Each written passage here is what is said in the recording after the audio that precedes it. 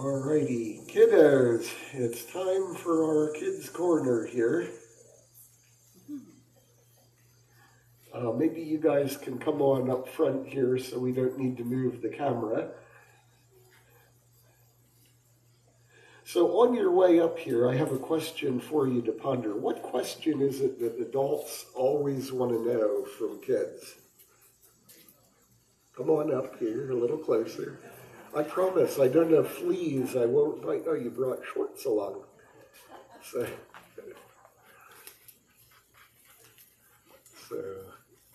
what is it that adults always want to know from kids? What do you think? Is it, do you like asparagus? No, that's not it, right? How about, what do you want to be when you grow up, right?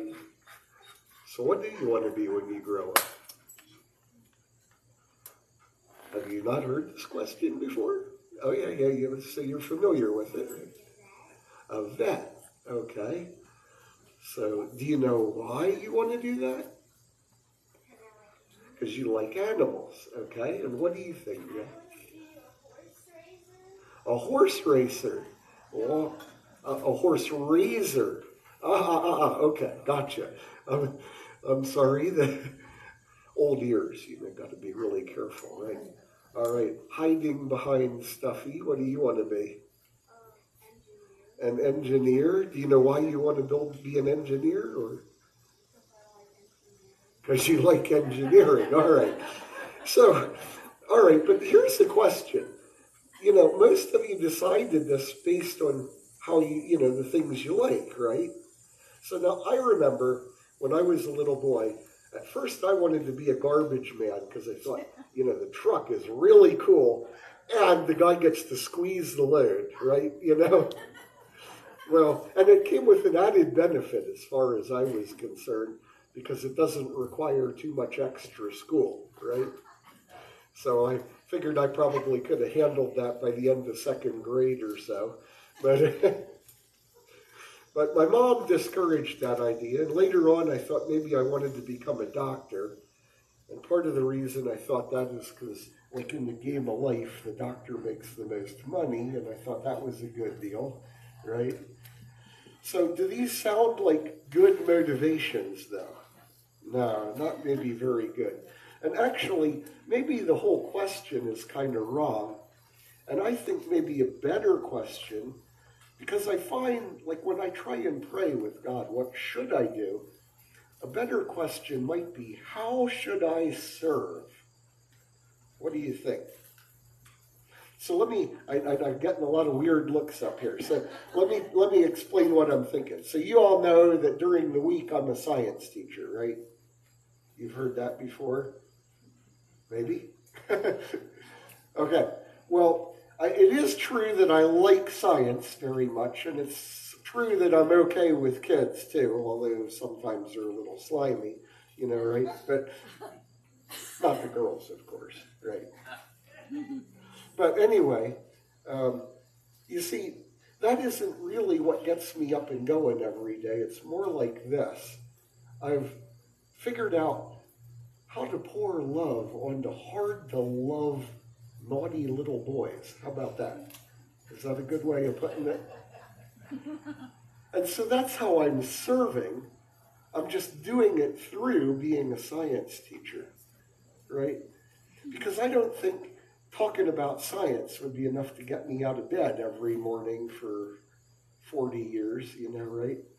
So anyway, back to the garbage man story. See, we got a new garbage man, and actually you guys can wander back to your seats while I'm telling this story. So we got a new garbage man a number of years ago, and the garbage man was a woman, which sort of surprised me. I guess I didn't really see it as kind of a woman's job, maybe. And so I asked her, whatever made you want to become a garbage man? And she said, well, Jesus told me to do it. And I thought, Jesus wanted you to be a garbage man. So I was really surprised at this answer. So I kind of explored it with her, and she said, no, it's all about how to serve. And I wanted to set up a business where I could help my community by giving work to hard-to-employ people. So I became a garbage man because the Lord opened my eyes that this was a way that I could do that. So, that was just dumbfounding to me. And so this is kind of what I want to chat about today. How do we hear from God? So, may the words of my mouth and meditations of my heart be acceptable in your sight, O Lord, my strength and my Redeemer. When I first came to faith in my early 20s, it was kind of like a mountaintop experience. I felt as though I was walking and talking with God all the time. And it helped to have an old rusty van that didn't have a radio that worked. So, But anyway, as my faith matured, these feelings seemed to dwindle. And after a while, I wasn't even so sure I had heard from God where I thought I heard from God. And I began to question whether I experienced his presence or whether it was my own imagination, or I wondered why this wasn't something I could sort of turn on and just step into the presence of the Lord and feel like he was there quite the same way as I once did. Actually, I began to wonder if failure to hear God was a sign of a weak faith. And I wondered if I'd closed myself off from hearing from the Holy Spirit, as Paul suggests might happen in Ephesians 4:30 to those who ignore the promptings of the Spirit. Was it because I was still locked in sin in some way? So I tried to double down and be better at listening to and following the lead of the Holy Spirit. And then I was late for work one morning, and I saw this woman who had a flat tire, and I really didn't want to get out of the car and help with that in the rain. But I did do. But that also didn't really seem to turn this back on in quite the same way. And then I began to wonder, if I prayed in faith, would my prayers really be answered? Because I began to think about how many parents over the years must have prayed for a sick child, and yet that child died anyway. Was that merely a case of weak faith? Or wasn't God really there and listening after all? Where was he when things seemed to get tough? When I walked through business failure and personal problems, some around me questioned whether I was actually following God's prompting, and I wondered, what was I missing? Well, if you've ever been in this situation, the next few messages are for you. I hear from my non-believing friends that experiencing God's presence is all mystical hooey, but I do know from personal experience there have been things revealed to me in prayer and in meditation that I couldn't have imagined or ever come up with on my own. And I want to be clear from the start. If there's any voice in your mind telling you that you're somehow inadequate, or that your faith isn't good enough, or that you fear that you don't have what it takes to hear from God, this is not the voice of the Holy Spirit speaking to you. This is the voice of the enemy trying to drown out the silent truth always present in the background. The enemy makes things seem more complex than they really are. His loud, attention-getting lies, accusations, guilt trips, and fears are very much as personal as hearing from God. Perhaps the first part of experiencing God is recognizing the enemy so that he can be tuned out and ignored. And this, I think, is why it's so important to know the character of God.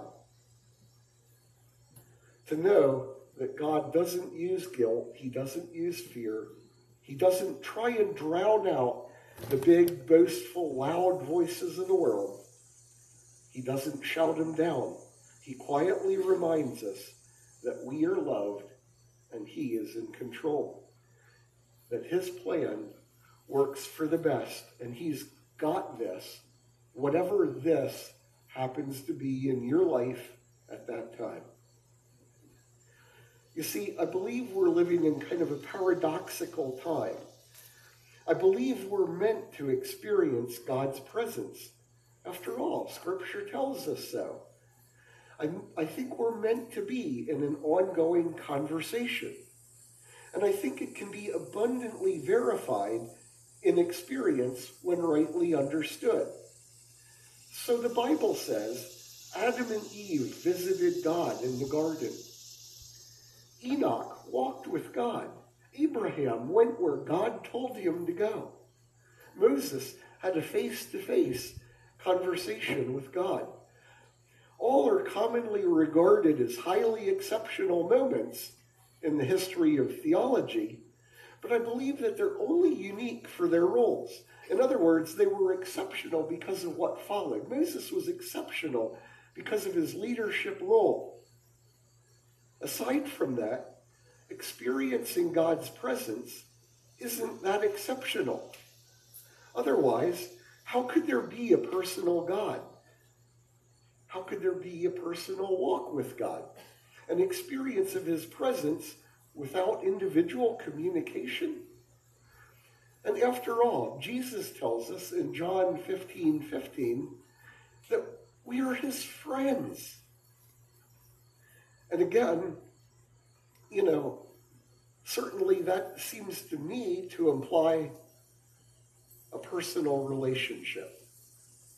We certainly hear the voice of the devil from a personal perspective. That temptation is tailored to me. The voice of condemnation, it's tailored to me and what I've done. And the voice of doubt hits me just right where I still question. But God's care for the individual is uniquely emphasized in Christianity. Our ability to commune with God is unique among all the religions of the world. Our God is our shepherd, not just to all the sheep, but to the lost sheep, to me or to you when we're lost. His relationship is as parent to child. He is Father, not just Father to us all, but Father concerned uniquely for the prodigal son. He is the lover, and we are his beloved. The Bible portrays the relationship between God and the believer as parent to child or friend over and over and over again. And down through the ages, there is a vast record of those who have had communion with God. And not just the fathers of the church, but rather countless ordinary people, too vast a number to list. Personal communion with God is, in fact, what it means to be Christian. Just look at the hymns we sing. Savior, like a shepherd, lead us. Savior, or all the way, my Savior leads me. Where he leads, I shall follow. He leadeth me. Guide me, O great Jehovah. I'm sure if I needed a longer list, I could consult with Jeff here, and we could probably come up with a dozen more quickly. Hardly an all-inclusive list, but the words of the hymns all follow kind of a familiar pattern. He walks with me, he talks with me, he tells me I am his own. And the joy we share as we tarry there, none other has ever known. This is unique to me. So on one hand, we have this massive testimony to widespread, personal, guiding communication. It's emblazoned in church history. How many times has a new church started because someone heard the voice of God? Even today, rarely do church leaders profess to teach or lead the people of God on the basis of their own education or their own talents. And let me be clear on this. If you've ever thought that was me, that's definitely not the case. A book is a poor substitute for the spiritual lessons in life. Authority and spiritual leadership can only come from personal experience. It can only come through walking through the fire yourself. That is our testimony, I think. On the other hand, we also resist sharing these personal experiences. We don't want to be seen kind of like those who have been visited by the UFO or had the near-death experience. We fear others may believe we're crazy if we share too much about our encounters with God. Or we worry that we aren't hearing correctly. Should I be hearing more? Does God talk to other people more than he talks to me? Or is this just really my own thinking? And maybe some of us still wonder if there's anything to it at all. Well, this is what I want to talk about over the next few weeks here. You see, because we find a pervasive and often painful uncertainty about hearing God's voice and experiencing his presence. But as disciples of Jesus Christ, we can't abandon faith in our ability to hear from God and our ability to have a personal relationship with him. So therefore, this paradox must be resolved. How can we become more confident that God is communicating with us? He's guiding us. He's at work in our lives. First, we need to understand that God's communications come in many different forms. To the Jewish and the Amish, they experience God's presence and obedience. Or the Roman Catholic, who experiences God's presence in the Eucharist. Our Protestant forefathers said it was through a better understanding of God's word. And that's why in Protestant churches, the sermon is so important and it's replaced the Mass. And so if my sermons are too long, take this up with Zwingli and Calvin and the guys, right? So, but, you know, the Anabaptists and Moravians thought that God's presence was experienced through worship, in singing. And perhaps that's why our Southern Baptist brothers and sisters have developed so much gospel and worship music today. With the Mennonites and the Amish, again, God's presence is experienced in fellowship. There's something special that happens when believers come together in common belief and fellowship. Or the Quakers found his presence in silent meditation. The Pentecostals and Charismatics find it in a spiritual, emotional high. Wherever it is, the Bible also tells us we can experience God's presence by knowing his word and meditating upon it both day and night, or appreciating and communing with him in his creation. Is it any wonder then why the world tries to undermine these things? It tells us the Bible is errant, it's incorrect, it's wrong, it's not scientific, or that creation somehow created itself in a giant cosmic accident of sorts. You see, to undermine these is to derail the personal experience of God freely available to everyone. In any event, if we want to hear and experience God, let's get into his conversation. And over the next few weeks, I want to look at this concept in more depth.